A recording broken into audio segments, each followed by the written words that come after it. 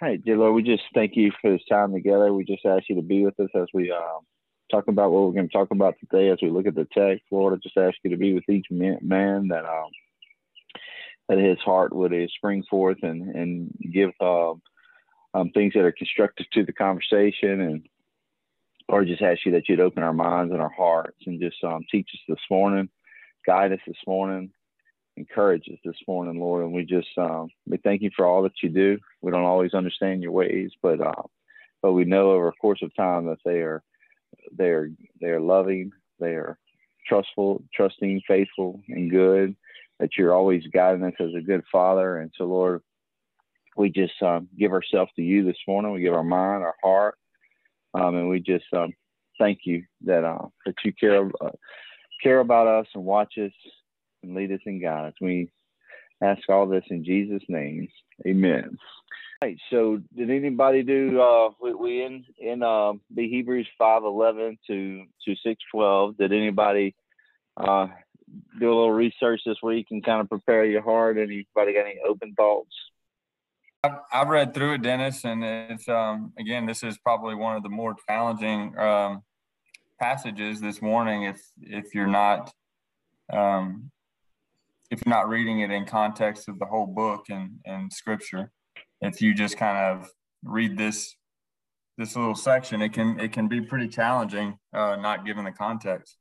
We'll start this morning with Hebrews 5:11 to 14, and I kind of just to kind of have some breakdown keywords. I call it maturity, knowledge, experience, fruit, and future. And so we'll look at this maturity section, and I'll just read 4 verses real quick. In 5:11, it says that about this we have much to say, and it is hard to explain, since you have become dull of hearing. For though by this time you ought to be teachers, you need someone to teach you again the basic principles of the oracles of God. You need milk, not solid food, for everyone who lives on milk is unskilled in the word of righteousness, since he is a child. But solid food is for the mature, for those who have their powers of discernment trained by constant practice to distinguish good from evil. So when he starts off in verse 11, about this we have much to say. If you look one verse up, it says in verse 10, being designated by God a high priest after the order of Melchizedek. It's as if this intermission here, he's built some blocks of his conversation he wants to say, and at some point he gets to the point he's like, they're not getting this. This is getting too complicated for them, but this is important. I'm not going to stop. I'm not going to just derail and I've got to get them past this. And so we see this intermission here where he has to call timeout and he has to address his audience. I think this first part, it's so important as you move forward through the rest of the passage. I think it's so important to just take a moment and realize what kind of people he's talking to. And some people, you really get 2 basic ideas. One, people are adamant that these people are saved. And that's not too far-fetched. You surely can see that as the potential for them to be saved. And even the author is communicating that. But I would ask the question, at least in this audience he's talking to, and I don't know to what degree we a lot of times try to go back to the original audience, but if I write a letter and I send it to Lafayette, some people over in Lafayette, there's no telling who could read that letter in the future. It could go viral. Well, I'm sure the first century church wasn't thinking about what they say going viral, their video going viral. But I think anytime you write a letter, even if you wrote a letter to send it to your neighbor across the street, there's no telling who would see that. So I think to some degree, you got to, people that would say everybody that the audience was writing to was saved, or if he was writing to an audience that was completely not saved, I think you can't really conclude that. So I think just like anything, when a pastor steps up to preach a service on Sunday morning or whatever, you have to conclude that there could be someone in the audience that is not saved. But you would think that on church on Sunday morning, there's got to be somebody that is saved. So that's just some framework. But you got to look at this crowd in this particular set of texts. What kind of people were they? And then what is he calling us to? So the reason I titled this section Maturity is because one thing that he's doing, if we forget about the grander scheme and zoom into this little section, one thing he's specifically giving us as a little block, as a little nugget here, is that the picture of what an immature believer looks like, what he acts and what he does, and then what a mature one does. And in general, he's saying an immature is always on milk and doesn't really get off, and that's unnatural. And then a mature believer is one. I love the way, I don't know what versions y'all reading, but I'm reading in the ESV, and I compared a few of them. And I love the way this particular version says it. It says in verse 14, but solid food is for the mature, or what I'm about to talk about with Melchizedek is for the real men of faith. And he says, for those, this is the way it says it. It says, for those who have their powers of discernment. Like, I don't think any other one uses that word discernment, but he says they have their power of discernment, meaning that they've considered the matter enough, and they've kind of prayed over it. They've kind of mulled over it, pondered over it, until they could distinguish in their spirit what is the right thing. So they discern, trained by constant practice. Constant practice meaning that they didn't just give it a once over. They really got in and said, okay, this is what I initially think, but other people think this. And as I think about it a little bit more, I kind of settled down on this, that the discernment, constant practice, that from that they became to distinguish good and evil, and that this type of person can handle meat. And then at this point of the study that we're at, at any point in time when we hear things and we're not really getting it or we're not really feeling it, we can say to ourselves, do I really need to know this? Is this really for me? And I think that the author paints this text, that this item of Melchizedek, and I did read one commentary that said that would have not even been a normal conversation for a Judaism, someone that's a student of Judaism, whatever that would be called. The Melchizedek language would have not been normal for them. If you would have brought up Abraham, Moses, David, Isaiah, Jeremiah, that would have fit in their wheelhouse. But this would have been a new teaching, for them too. So anyway, he's saying that making this connection is really important.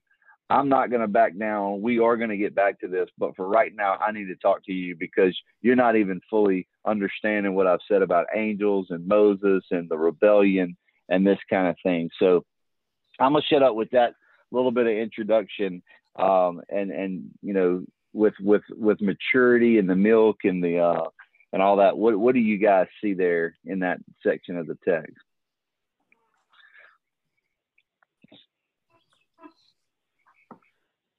Kind of Yes. Put on your big boy pants, kind of a little rebuttal, I guess. Yeah, I agree with that. You hit it with knowing the audience. I can tell you, reading through Hebrews and looking at several passages, it makes you feel like he is just speaking to Christians. But Dennis, I think you did a good job of any given church, and even the bigger, the more so.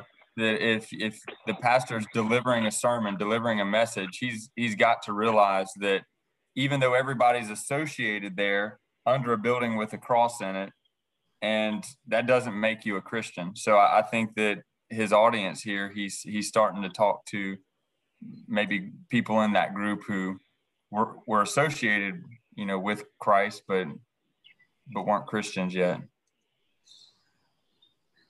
Right. Yeah, the thing that I was going to point out was, there is a certain spiritual journey that goes along, no different than I think all of us have had kids. So, you know, they're born, we take care of them, they are in diapers, they're growing up, but there comes a point in time where they're no longer on milk. They're no longer pooping in their pants, if you will. There's just some certain things along with maturity that, like, there's some expectations, and the same is true in the spiritual life or your Christian life, you know.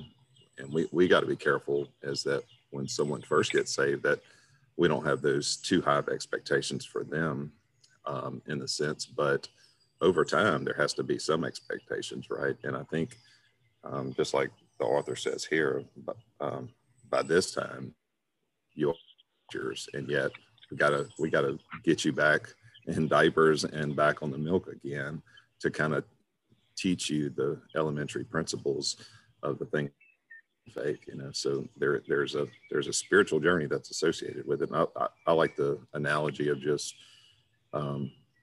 crawl, walk, and run. You know, you don't expect a baby to come out wide open and go running all around. I'm getting a message that my internet's unstable, so I'm not sure if y'all are hearing me okay. We still got you. Okay, good. But yeah, I think there's a spiritual maturity that comes over time. I don't know what the frame is. Maybe it's different for everyone, but there comes a point, certainly, and I definitely think the main audience, although there might have been some peripherals, but I think the main audience here is to believers, you know. And I guess we're setting the stage for the more troubling verses that are coming up. That how do we address those? But for these, I definitely believe that the audience, believers, and probably some seasoned believers that should be further along than they really are. And I think that's what he's addressing. What are your thoughts on, believers or unbelievers? Do you guys all agree that he's talking to a Jewish audience, those that should have known the oracles of God, that knew the teachings of the Old Testament, etc.? And predominantly, so, yeah. Because Mike, I'm with you on that. When it says for though by this time you ought to be teachers, the next passages that are coming up is if he's still addressing the same audience, it becomes problematic to look through and see, okay, are they Christians or not Christians at this point? I think I read a couple of commentaries, and I know some of y'all have the Warren Wiersbe one. That's one of the ones. He gave 4 different lines of thought on it, but I have to agree with him starting in 4. And I'm, reading from King James and NIV, but he's got once enlightened, tasted the heavenly gift, shared in the Holy Spirit, tasted the goodness of the Word. His opinion is that those verbs that he used there are definitely addressing people that are Christians and saved. But he gives some different options of how it could, not necessarily he agrees with. He kind of hinted at what he agrees with the most, but he gave, I think, 4 different options of lines of thought on those verses. But I have to agree with him on there. The wordage that the author uses there, it would seem to me that he's addressing people who are saved. That you could fall into those categories and not be saved. Well, let's finish this section before we get to that. That's section 3. We'll come back to you. But look at this one line real quick. We have much to say, and it is hard to explain. And then why does he say it's hard to explain? Since you have become dull of hearing. Have you ever found yourself or other people in your Christian pilgrimage that at different phases this description of them becoming dull of hearing? Have you seen that to be where they were maybe once teachable, but then they become unteachable? Yeah, I think I've seen that. I think I've seen that in my own life, is that, we've all heard it said that, especially in the spirituality, if you're not moving forward, then you're probably regressing and going backwards, So I think there's times, there's been that in my life for sure, that where my hearing was much better not my physical hearing, but my spiritual hearing was much better at times than, at other times. So I think the more you word, the more you're praying and, fellowshipping with God, the more your senses are to the things of God. And when you some of those things and it becomes not as much of a priority, then you can certainly become dull of hearing. All right. And I thought that was some interesting, I thought through that interesting that you can become dull of hearing, but also by being faithful, your hearing can be, I don't know what their best word would be, but it can be open to you. You become you hear that you're like, oh, I've read that 1,000 times, but I have it both hearing and seeing. You start to say, man, oh, that makes sense. So why don't you, Mike, if you don't mind, or I'll get it. Let's see, Hebrews 6, 1 through 3. We'll look at that real quick. Therefore, let us leave elementary doctrine of Christ and go on to maturity, not laying again a foundation of repentance from dead works and of faith towards God and of instruction about washing and laying of hands, the resurrection of the dead, eternal judgment. And this we will do if God permits.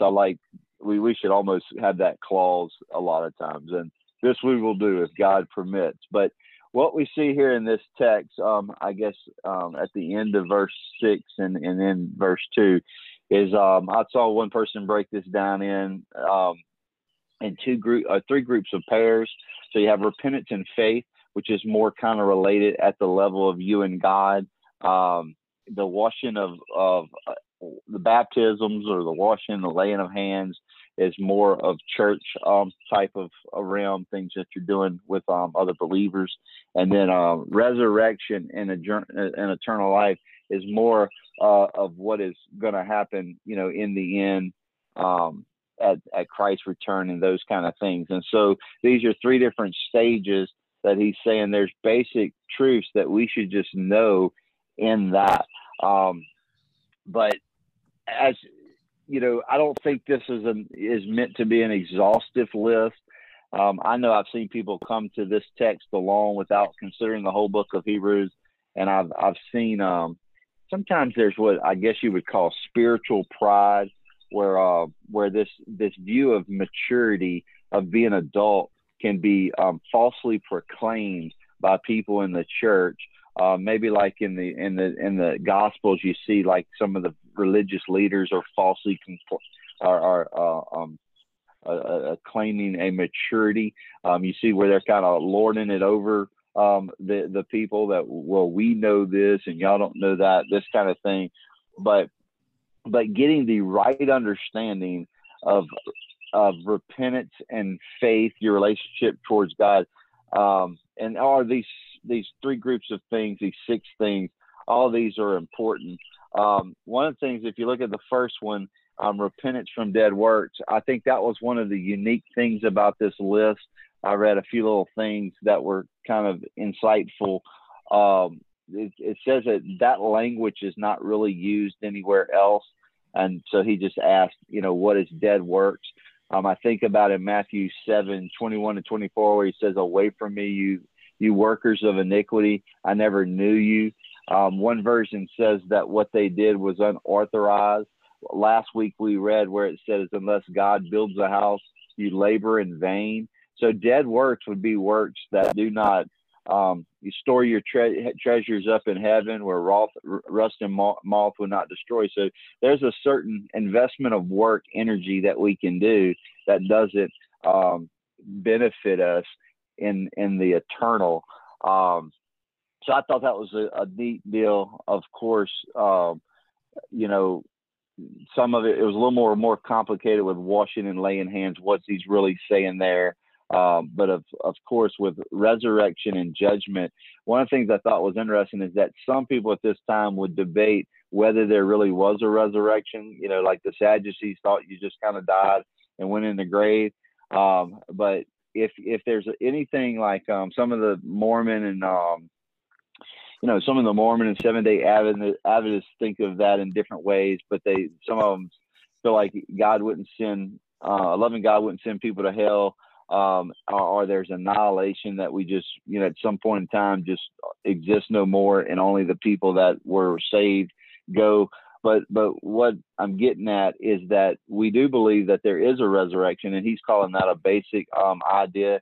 And we do believe that there's a judgment, two different types of judgment, whether the sheep and the goats are separated from heaven and hell, but also where people are we usually have an idea that people would be punished and rewarded based on what kind of steward they were in this life and how they did with what God said. So I guess I spent too much time on that, but just real quick, what do you think about those 6 things?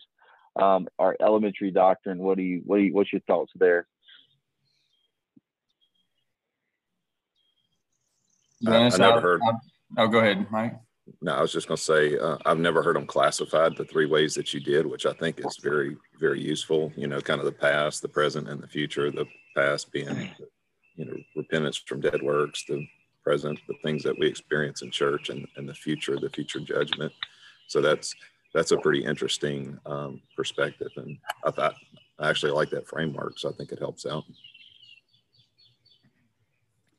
And these first 2 verses, Dennis, I'm looking back at the purpose that Hebrews was written to show that Christianity is greater than Judaism, that Christ is better than the old way. So whenever I read this list, laying the foundation of repentance from dead works, the sacrificial system, instruction about washing, all of the ceremonial washings of Judaism, the laying on of hands where they had to lay their hands on the sacrifice so that the sins would be transmitted to the animal, the resurrection of the dead. They had some idea of a next life.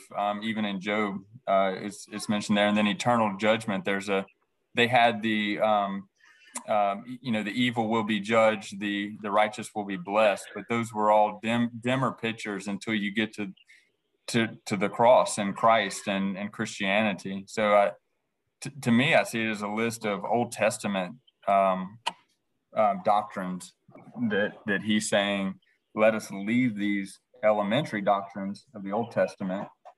And now that we have the fullness of Christ, that's how I'm reading these first couple verses. Okay. Well, I was going to say one other thing, but as I'm thinking through what you're saying, it might be clarification. It might be a second way of looking at it.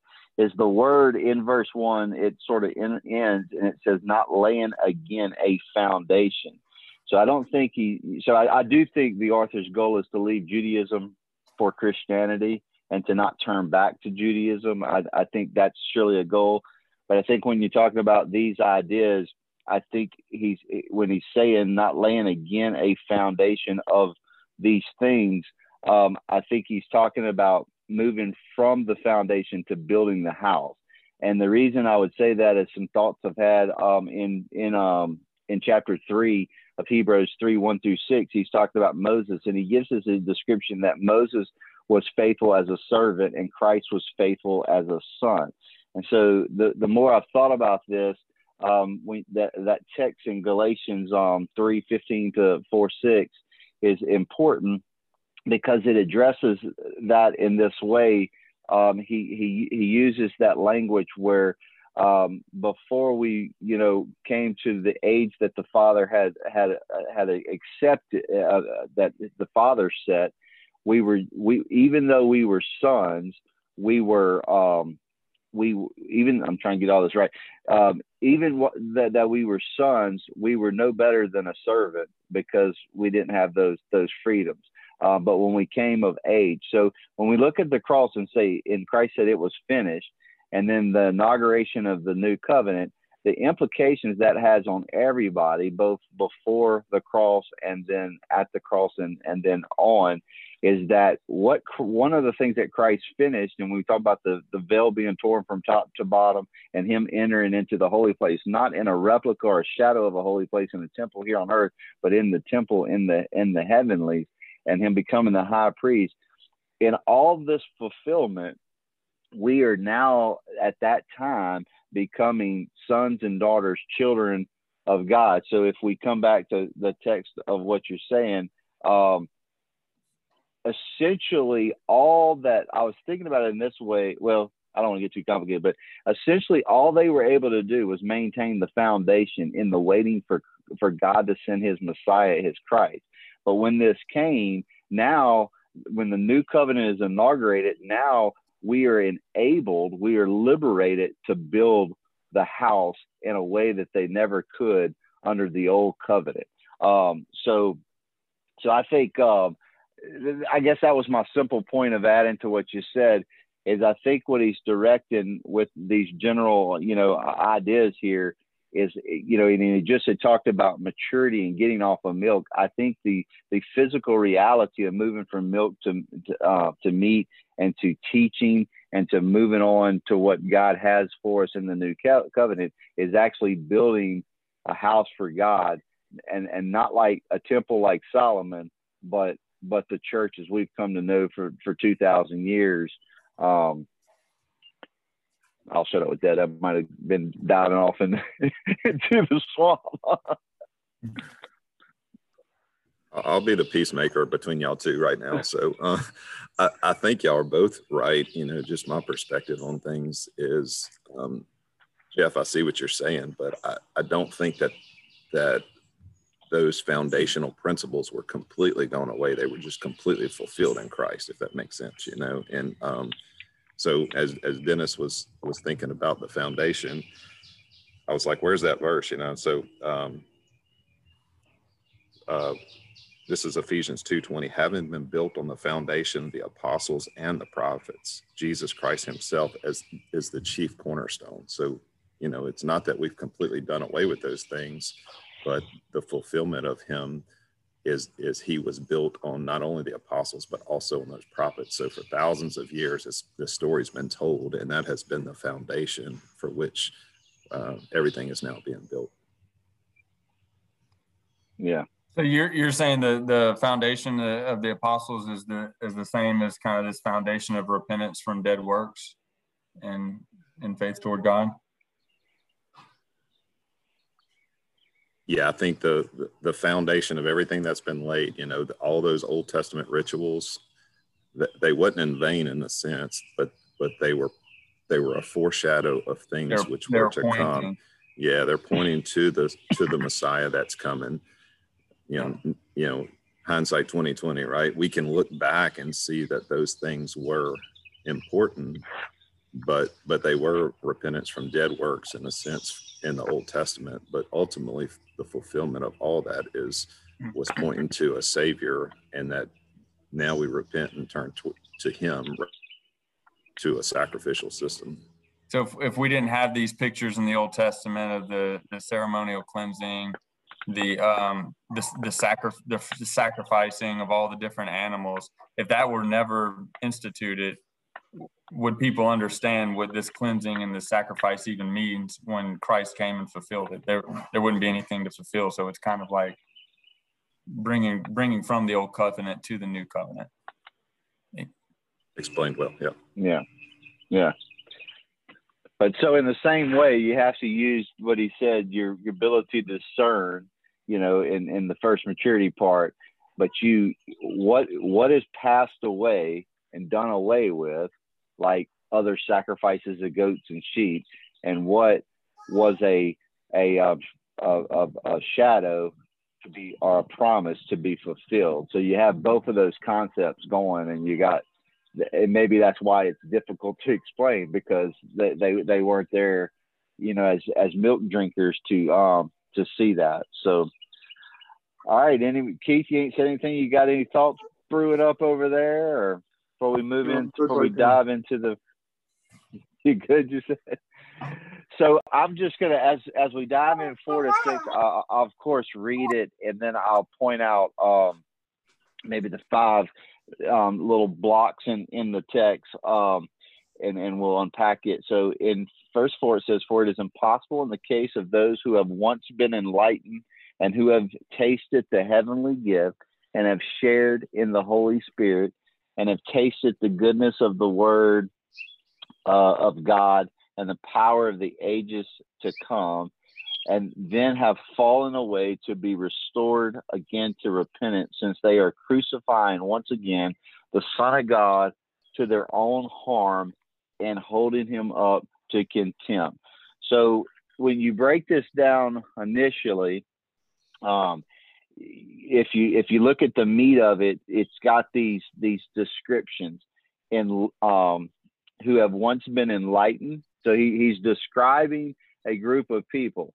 Now, the way I look at this is, if you keep it closely connected to the beginning where he says you are on milk, you need to get moving. You should be teaching others. If we looked at Christian maturity as a baby, teenager, and an adult, it would be my opinion that an adult would be easier to be confident. An adult Christian would be easier to be confident in that they're truly saved than a baby. A baby is just starting to respond different and act different. And we've all seen people that have kind of come and been positive to Christ, and then they went away from us. And John says they went away from us because they were not of us.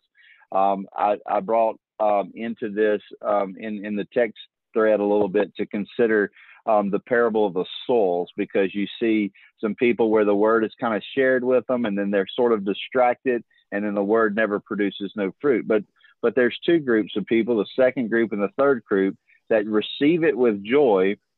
And then and what happens is that when they don't ever make root. They kind of stay on milk, and they don't ever make root. So when the sun comes out and begins to dry up the area, that persecution, they fall away, is the language they use there. Where the third group of people, actually it says that the cares of this world, thorns, choke it out, and they fall away. So to me, in a understanding of the perseverance of the saints, which is misunderstood sometimes, I don't see how you can stay true to the doctrine of the perseverance of the saints and see the second and third group to be saved, because it clearly says in the text of the parable of souls that they do fall away. So if you think those are saved, you have to do it on a basis other than the doctrine of the perseverance of the saints. And as I listen to the argument or the discussion over this text, what I find is it really comes down to what maybe I would call, how high is your view of salvation? When a person is saved, what really happened there? And I tend to believe that and that's what I was able to narrow it down, is this issue with the souls. If you can read the text of the souls and see that one fell away for this reason and one fell away for that reason, and then you say to yourself that just meant they fell away from being fruitful. And then it gets to the text at the end, it says, but one fell on good soil and they were fruitful 30, 60, 100-fold. Then you're double fruitfulness talking, if that makes any sense. You're saying, well, this is one kind of fruit and this is another kind of fruit. So one of the things in your consideration about perseverance of saints and deciding how you accept that, one of the thoughts, how you accept that or how you think of that affects what you think about those souls. And so it also affects what you think enduring to the end is. So if you see that so I'll bring up the word born again or regeneration or new birth, new creation, those languages, taking away a stony heart and giving you a new heart that desires to do the will of God. So if you've had an experience where you've been born again and God put his Holy Spirit in you, and all of a sudden you're like, hey, I'm a new creation. I feel different. I act different. The way you process things are different. What does that mean to you? What does that ultimately do for you over the course of time? And so under what I believe, under a perseverance of saints doctrine, is what that is saying is that you've been put, I thought of a word I said last week, an imperishable seed has been invested in you by God himself. And what does that mean for you? What does that mean for you in your perseverance and your endurance? And so what people have not come on their own accord or their human wisdom to say about the perseverance of the saints. So when someone says, if they fell away, they were never of us, or if they fell away, they were never really saved. And then other people say, well, how could you say that? Well, I think the answer in that is not a logical one, but it's a spiritual one. And it says that I've wanted to run from God before. I had ran from God, but I couldn't continue to run from God. And why is that? Because there was an imperishable seed in me that I couldn't be comfortable in the world. Once I got saved, I couldn't be comfortable in the world any longer. So getting back to the text and saying those things in framework, I would agree, even from my point of view that I've kind of stated a little bit. I can see where anyone with logical reason would read this text and see these things and say, this is describing a 100% true, clear believer in Christ. But when you look at the text in a whole and after it, if you break this whole passage in three parts, he said, you were on milk. You're still having to learn the basic elementary doctrine. And then he goes to what I kind of dub a little bit as what can be perceived as super Christians, because if you go through this list, he says they have been enlightened. So one way we could say is enlightened is that we were blind and we could not see. So the work of the Holy Spirit was done. So when Jesus said that about Peter, and he said, you are the Son of God. He said, this has not been revealed to you by flesh and blood. You could be talking about that. I did hear some lighter versions of that where people justified their belief by saying it was a different type of enlightened.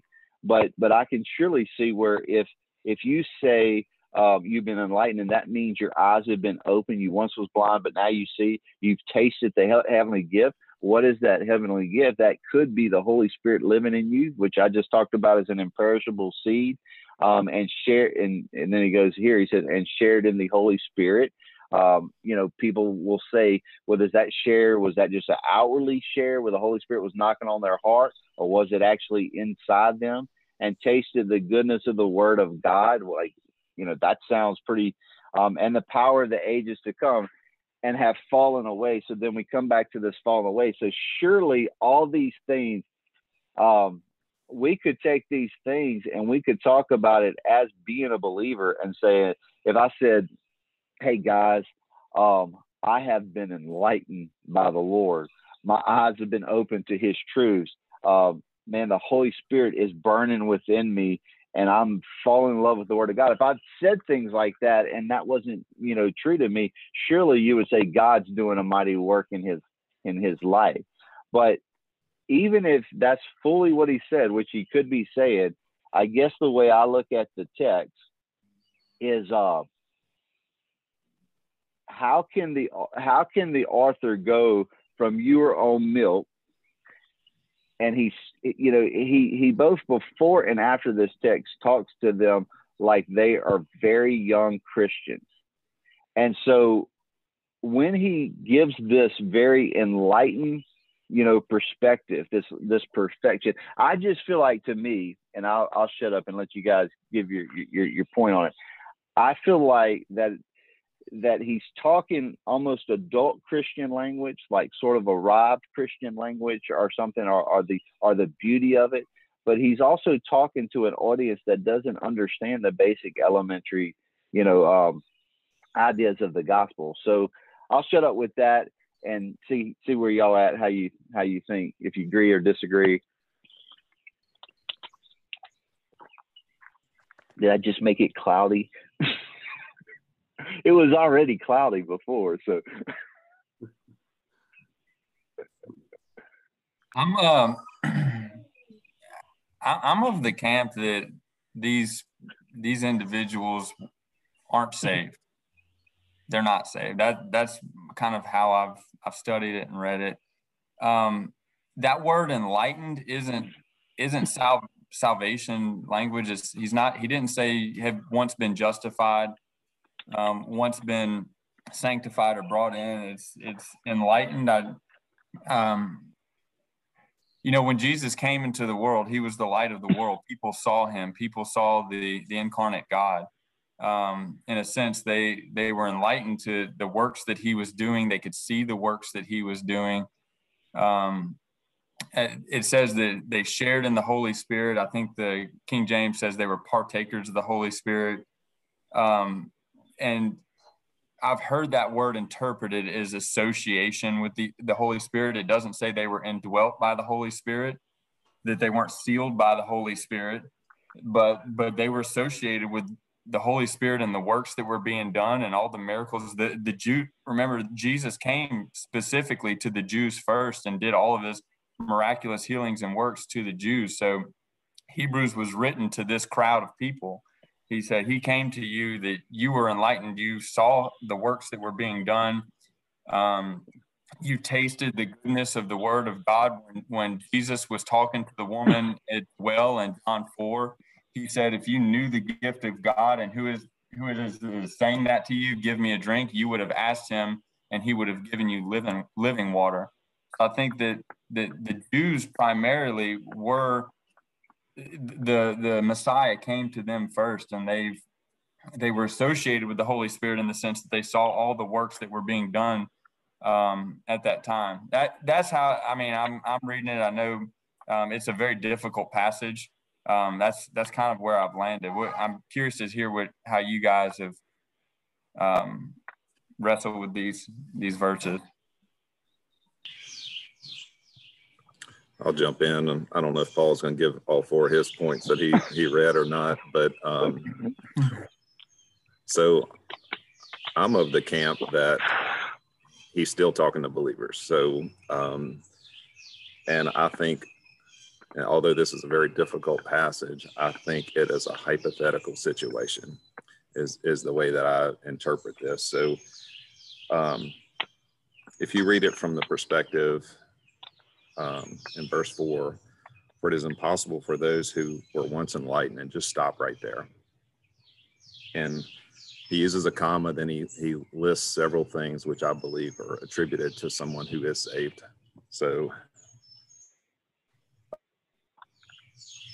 just leaving a comma there, and then verse 6 it says, if they fall away. So it's impossible for those who were once enlightened to fall away. And he goes on to say, the only way to bring them back is to crucify Christ again.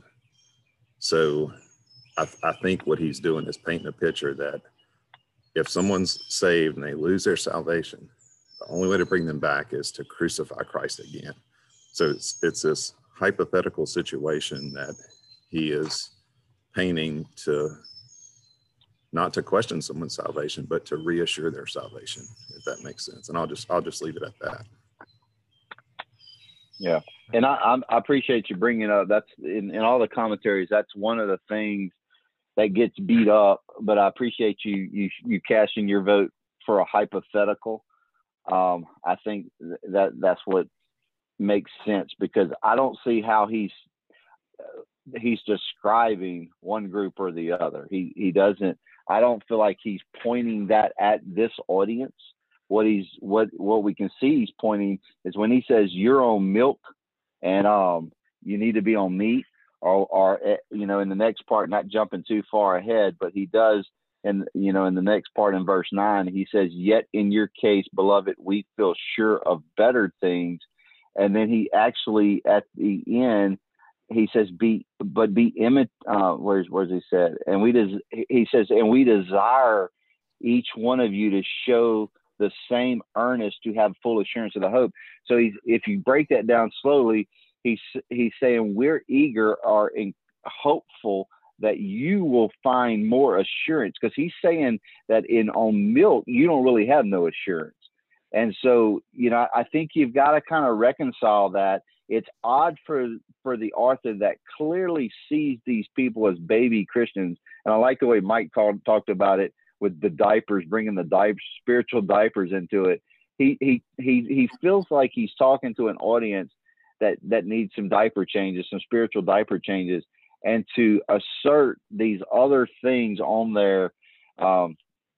I guess I've said too much about it. We'll let Paul jump in, but I appreciate you saying that about the hypothetical. And I know what Jeff said, the camp of not saved. I think, to be fair, we can't honestly say that the audience knew that everyone he was writing to was Christians, or that everyone he was writing to was not saved. I don't think he makes that determination.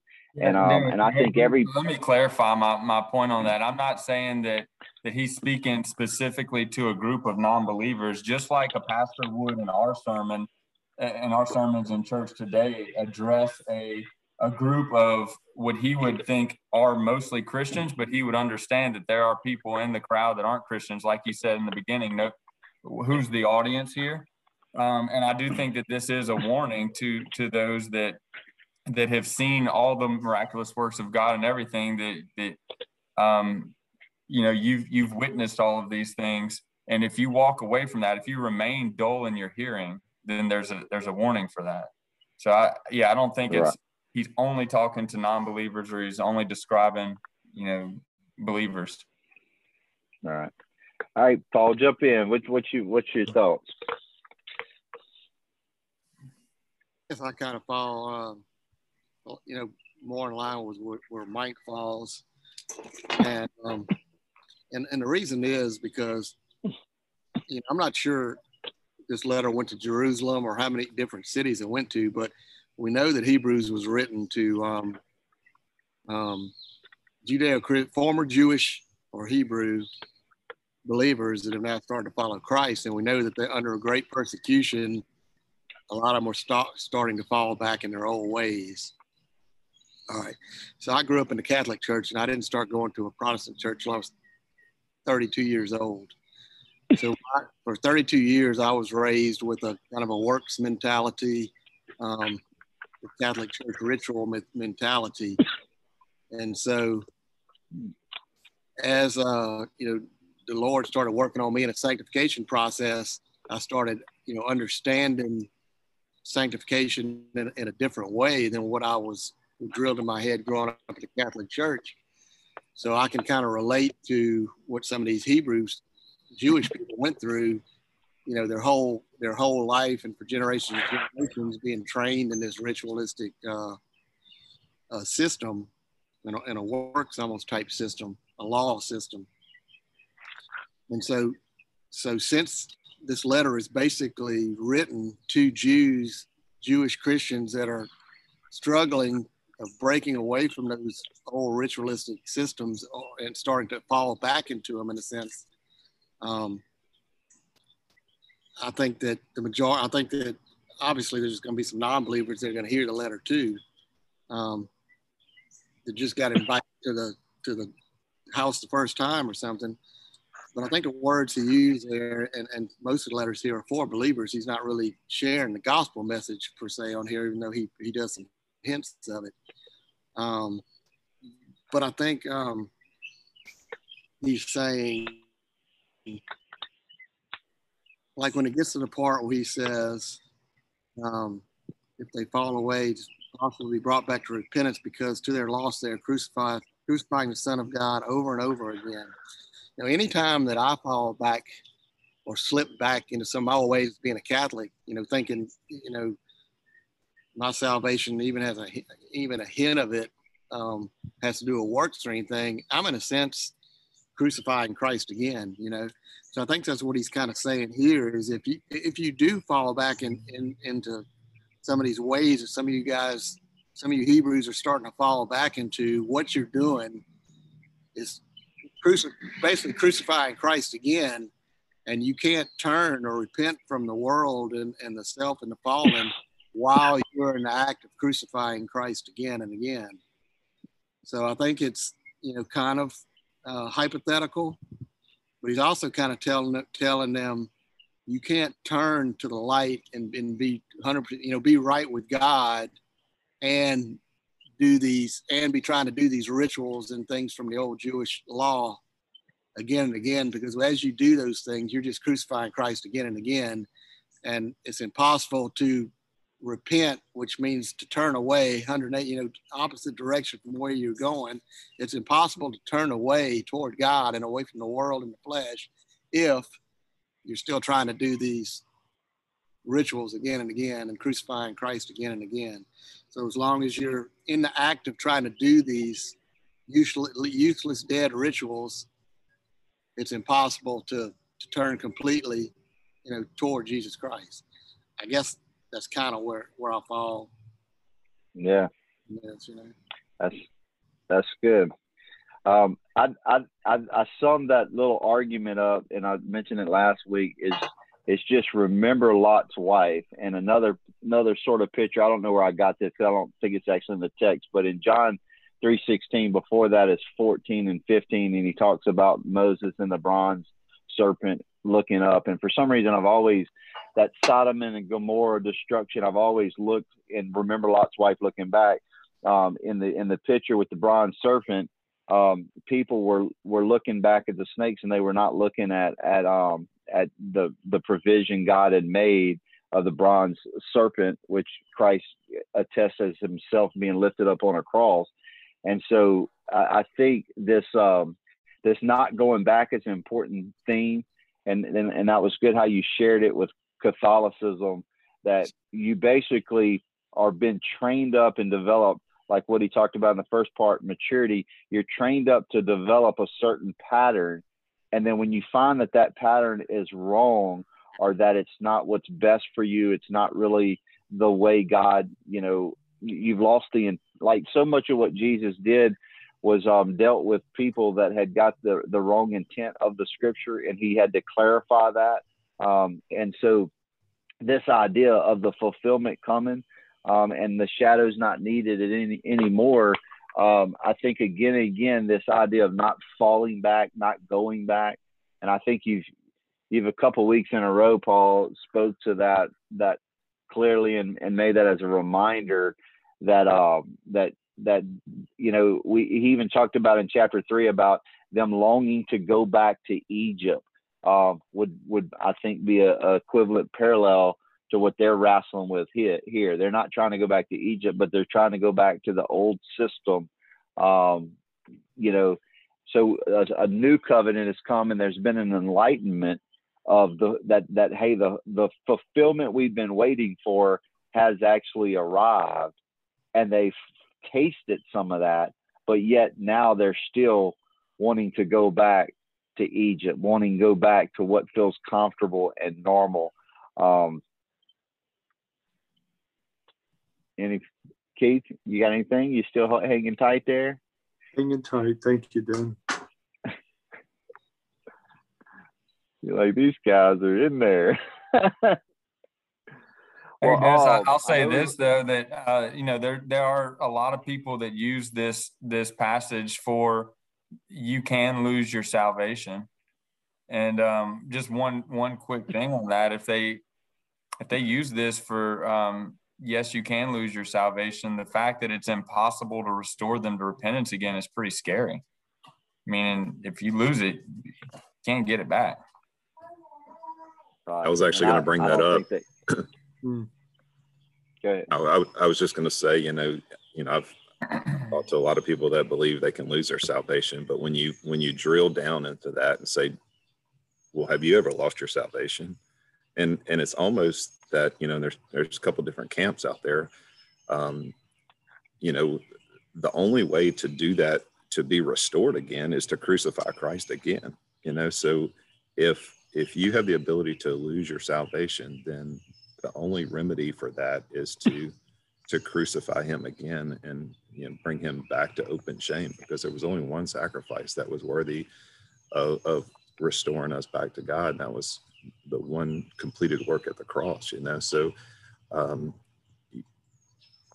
I guess what I'm saying is, there's people will say that, but they don't want to look at the solution for restoring them back. And the only way to restore them back is to crucify Christ again, So I personally believe that a lot of times people use the losing of salvation in order to control people, that churches will do it so that they can keep their quote unquote, their flock. But whenever you can truly rest in the assurance that the work is complete and what Christ has done for us, and it's no longer based on works, it's no longer based on what we can do, but it's based on what he's done for us. I think it gives us a liberty. And I love the passage that says where the Spirit of the Lord is, there's freedom or there's liberty.